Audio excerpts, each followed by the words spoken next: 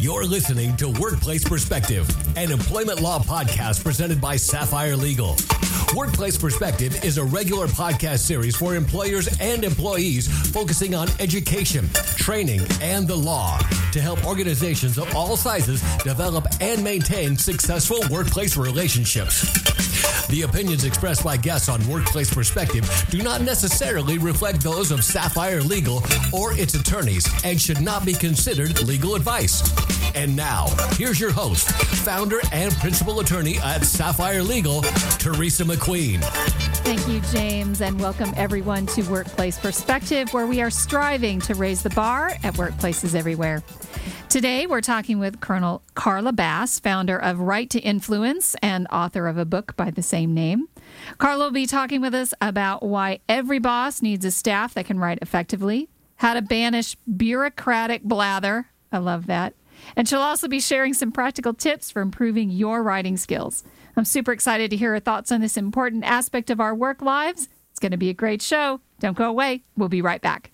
The opinions expressed by guests on Workplace Perspective do not necessarily reflect those of Sapphire Legal or its attorneys and should not be considered legal advice. You're listening to Workplace Perspective, an employment law podcast presented by Sapphire Legal. Welcome back to our listeners, and welcome to Workplace Perspective, Colonel Carla Bass. Thank you for the opportunity to address your listeners. I'm super excited to have you here, an attorney and someone who loves words and writes for a living. I'm so excited to hear what you have to say. But before we get started, why don't you tell our listeners a bit about you and what you do? Sure. I spent 30 years active duty, Air Force intelligence. I was one of the few women of my generation to actually make that rank.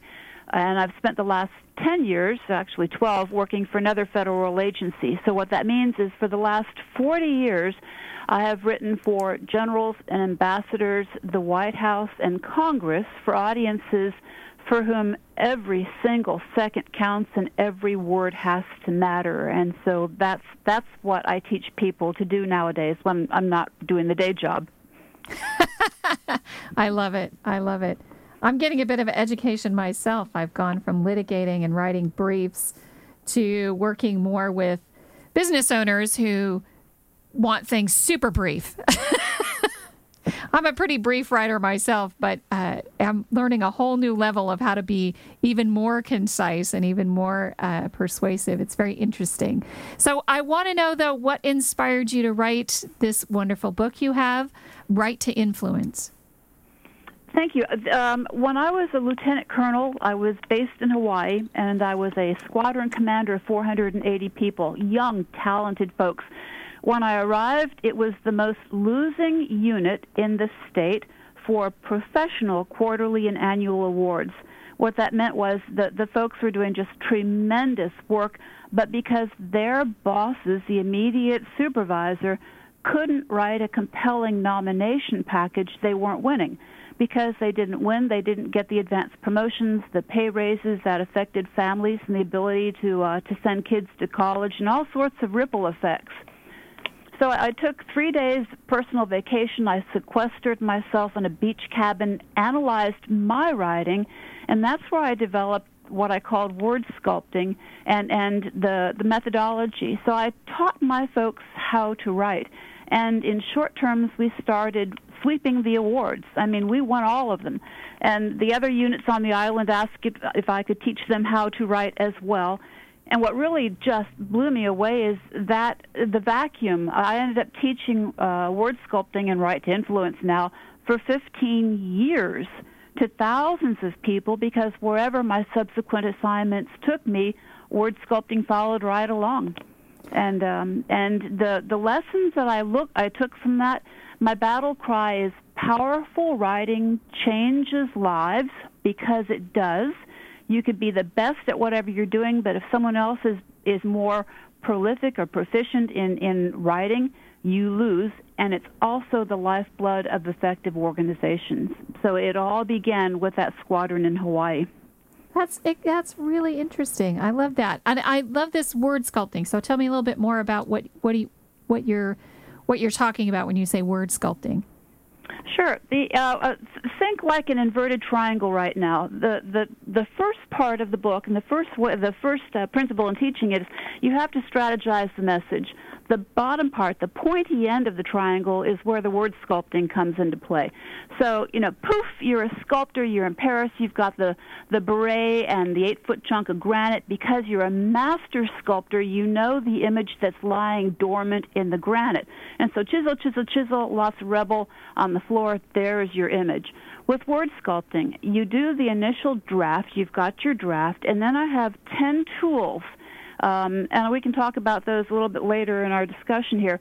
But applying these 10 tools, sentence by sentence, you sculpt out the useless words, the words that hog space, the redundancies, and all these things equate to the bureaucratic blather. And when you're done, you've reduced your writing by, I don't know, it could be as much as 40%, but you've got a hard-hitting, compelling message. And you've bought yourself more space because you got rid of all that rubble. You now have more space to be able to continue to make your case. So that's word sculpting. That's interesting. I like that idea. I love the imagery. It's really true. You really do need to get it all out there and look at it and then start chunking away at it. That's kind of how we do it legal writing as well. You kind of get it all out of your head, get it on the paper, and then start really focusing. And then there's a little bit of advocacy in the issue as well. So I think that's really interesting. You said the lifeblood of effective businesses. Tell me what you think. I want to talk a little bit more about, delve into that a little bit more. But I also kind of want to get your thoughts on how do you think businesses are being impacted now by the forms of communication that we're using? So I was just away with some colleagues this weekend, and we were sort of talking about the communications that we're receiving. So the emails, the way people are communicating within emails, and the idea that we're getting these long emails with no punctuation, no paragraphs, text messages the same way, and how it really impacts what you're saying, that half the time you can't really understand what someone's saying when it's not written correctly. Oh, we are so definitely speaking the same language. Okay, let me start with I was going to originally just dive into the why a boss needs a staff who can write, but let me preface that with imagine a white rectangle, and then put the word opportunity, big bold letters in that white rectangle. And the message here is that every single writer, regardless of whether you're composing an email or a report, every writer is constrained by two things. You're constrained by the reader's time. We are all busy. And we know what it takes to capture our attention as a reader. Tick, tick, tick, tick, tick. So you have to capture and retain the reader's attention. That is leveraging the time. And then the space. Many documents are space constrained, whether you're limited by the number of words. Give me your performance review, or input your performance review in 1,000 characters. Describe your product in 500 words. Whatever it is, space is also a very limiting factor.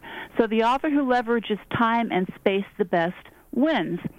One of the other word sculpting techniques is the horse before the cart. You need to identify what the most important part of the message is and raise that to the very top, so that if you lose the reader's attention in the first 30 or 45 seconds, you at least got the main point across. So if you triage your thoughts, most important part first, and then the backup information, the subsequent backup information as an oh, by the way. But you have to outline the journey that you're trying to take the reader on. Now, as far as why a boss needs a staff that can write, why does this even matter? You have to be able to compose products for competitive bids or grants.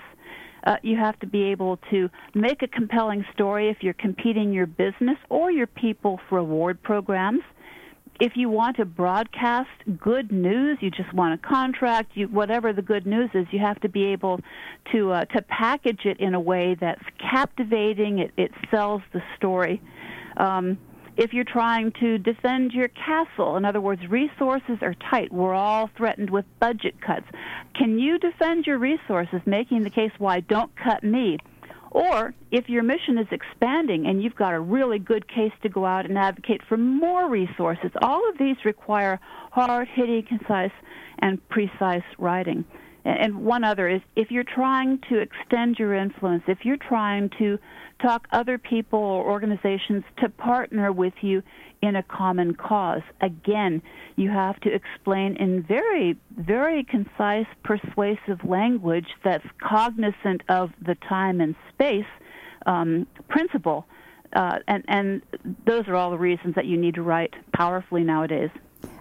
I completely agree with that. As you're talking, I'm thinking about this idea that from a business perspective, the way that I think we as consumers consume information, just from that aspect of it, if you're looking to hire someone, whether it's a business or you're looking to do business with an organization, first thing you're going to do is look them up. And you're going to see, what are they writing about themselves? And what are those within the organization? What are they writing? Because now so many organizations they're putting out white papers, or they're, publishing articles, whatever it might be.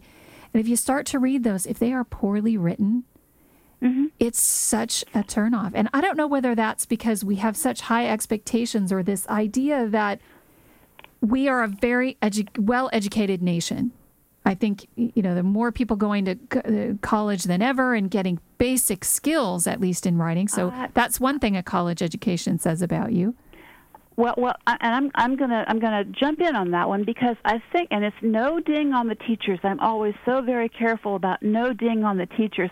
I think academia across the board has let us down in that even students getting into college, the high school kids who've done AP English and aced it, or the kids that come out of college into grad school, or even grad school graduates, the system is no longer teaching them how to, I describe it as writing skinny. They're not taught how to write powerfully. The whole methodology is, give me a 5,000-word paper on whatever, and the immediate visceral reaction is, okay, if I can give a little bit of meat and a lot of fluff, I can make the 5,000-word mark.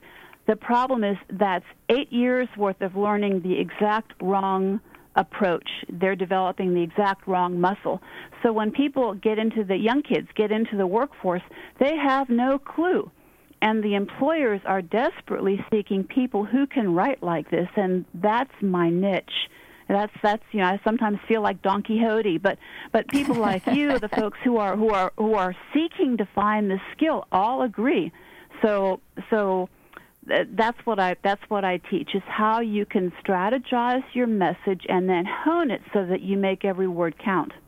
Well, I want to ask you a question about that, but we're going to take a quick break, and then I want to follow up on that when we get back. So we're going to take a quick break. When we come back, I'm going to follow up on that. We're going to hear some of Carla's thoughts on banishing bureaucratic blather. I just love that. She's going to give us some practical tips for improving your writing skills. So stay with us. We'll be right back. I'm more resourceful than I thought. My suit can still make an impression. My video games are still game changers. And my lamp can bring others a bright future. Because when I donate my stuff to Goodwill, it helps fund job placement and training for people right in my community. Now my stuff gets a second chance. And will give someone in my community a second chance too. Goodwill. Donate stuff, create jobs. Find your nearest donation center at goodwill.org. That's goodwill.org. This message brought to you by Goodwill and the Ad Council. If you enjoyed today's show, do this. Share us, like us, give us a review on your favorite podcast app. It means a lot to us, and it ensures more people tune in and raise the bar at workplaces everywhere. Welcome back, everyone. We're talking about the importance of writing to influence with author Colonel Carla Bass.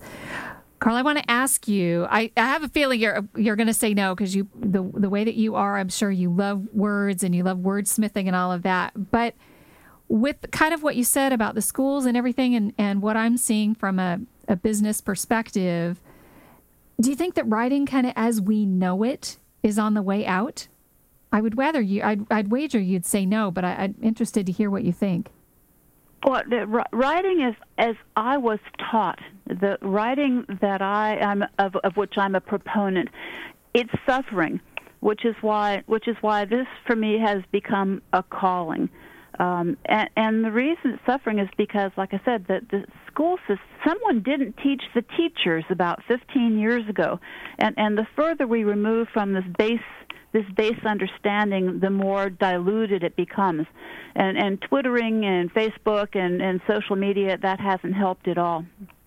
Yeah, I don't think so either. Bureaucratic blather. Let me give you an example. Yes, I want to talk about that. Blather. Okay, so and this was a real example. I didn't make it up. The corporation will use a synchronized partner relationship knowledge management capability to enable the strategic data-driven decisions regarding partners and partnerships. Okay, it's like, oh my God, that doesn't even say anything. Okay, so my techniques. I've actually used that before. After reading that. That was kind of a word filler. I'm like, oh, you just have to throw some words in there like that. I've actually done that. It hurts my head. I know. Okay, so this is an example of what I call noun upon noun upon noun upon noun. It is endemic. It is ubiquitous. Partner relationship knowledge management capability. Or another example, where is it? I had it written down here. Well, the point is it's too many nouns on top of each other. So don't do that. The next example is verbs. This is my number 2 word sculpting technique. Now, imagine a hard-boiled egg. Seriously, you got it? Yep. Okay, now make that sucker 6 foot tall.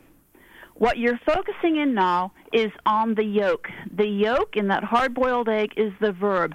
The white surrounding it is all the bureaucratic blather that we suffocate the verbs with. So, for example, provide a demonstration, demonstrate. Reduce the amount of time, expedite. Conduct oversight, oversee. Provide contribution, contribute. You get it? Yep.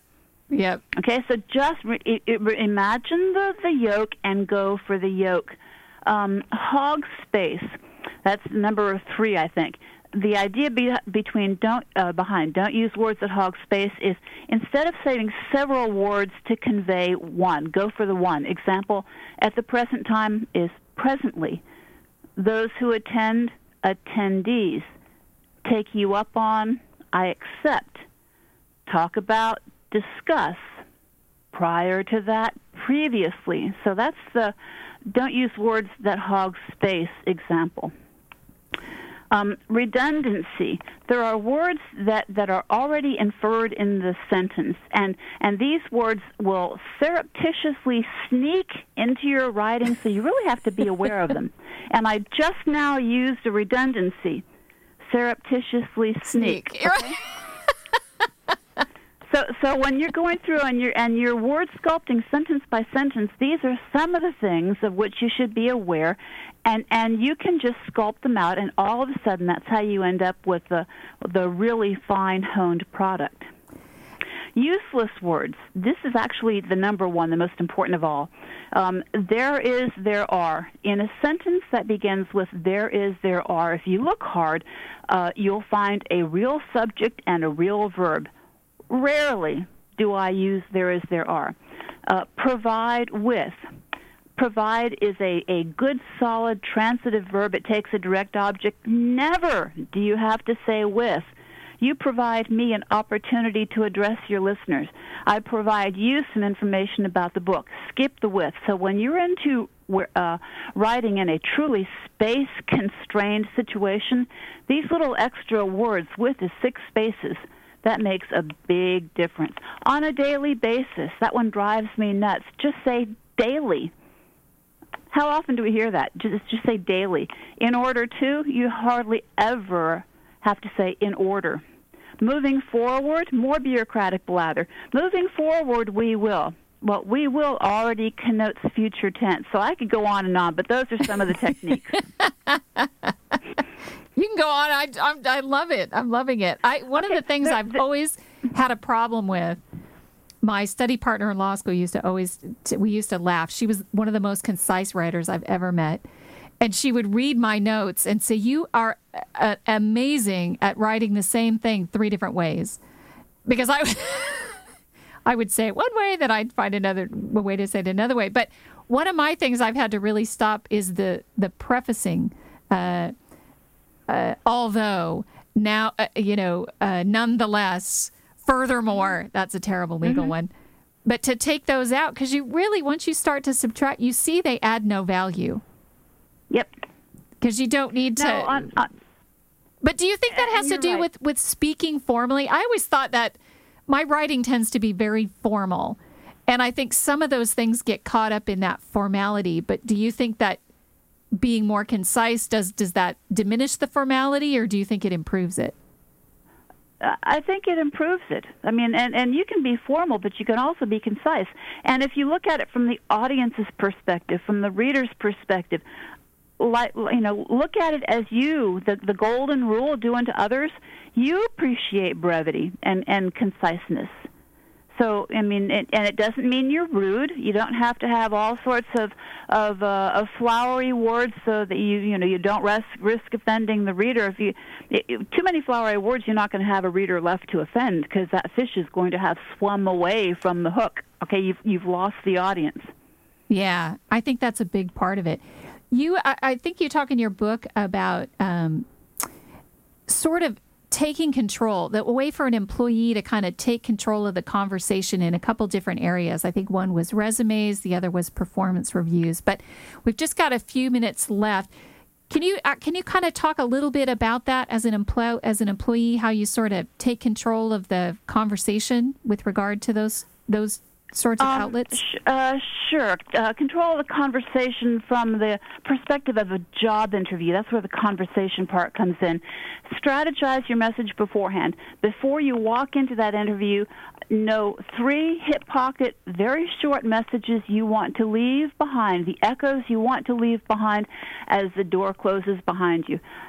Think about this and have them already lined up so you actually can control the conversation. But you have to strategize about it in advance. As far as performance reviews, people abhor when the boss says, "Hey, please give me your input." So the first thing I tell folks is pretend you're writing about somebody else. So you eliminate this ego thing, and then keep track of what you do day to day and the impacts. Emphasize the so what. What happened as a result of what you contributed. Prioritize and triage. The things that you did, what were the effects? Did you affect other divisions, other people, other organizations? Did you set new benchmarks? And the further the ripples go, the higher up that should go in the information that you put forward. Frame the story. Details make a huge difference. So instead of saying develop 3 orientation handbooks, say orientation handbooks, 80 pages each, help the onboarding of 500 people in a 6-month period. So you see how the details just kind of make a story pop. Keep track of any accolades that you get, any compliments from customers. And depending on from whom they come, the higher up, the more weight they might carry. You can actually include a short quote if you've got something like that. That's a wonderful golden nugget to put in your input to the personal appraisal. And as far as resumes, verbs, hard-hitting verbs. Here's some examples of how not to do it. Responsible for, solely responsible for, provide coordination, coordinates, provided support. Instead, say developed, implemented, interacted with, created, composed, integrated. Okay, so the verbs I said how not to, all those do is beg the question, what did you do? Right. And once you have the reader asking, what did you do, you've lost the audience. And then if I have time for one more tip on the is write your resume targeting the employer. What are the employer's needs? I can help you because I can, instead of hire me because I'm good at. I love it. I love it. Carla, you have given us so much information. This has been great, and I know we could go on, and I would love to. Yep. But that's our show for today. Yep, my website is righttoinfluence.net. Lots of articles I published on the media page. Lots more information there. Absolutely. Again, if you want to learn more about Carla or her book, Right to Influence, you can find her on the web at righttoinfluence.net. That's WRITETOINFLUENCE.net. You can also connect to Carla via our website at sapphirelegal.com/podcast. I want to also thank our listeners, My Radio Angels, James and the Knave at Night, and Workplace Perspectives team extraordinaire, our engineer producer, Paul Roberts, our associate producer, Melissa DeLacy, with music provided by the very talented Stephen Versaloni. Thank you, Carla, and thank all of you for joining us on Workplace Perspective. And until next time, keep raising the bar.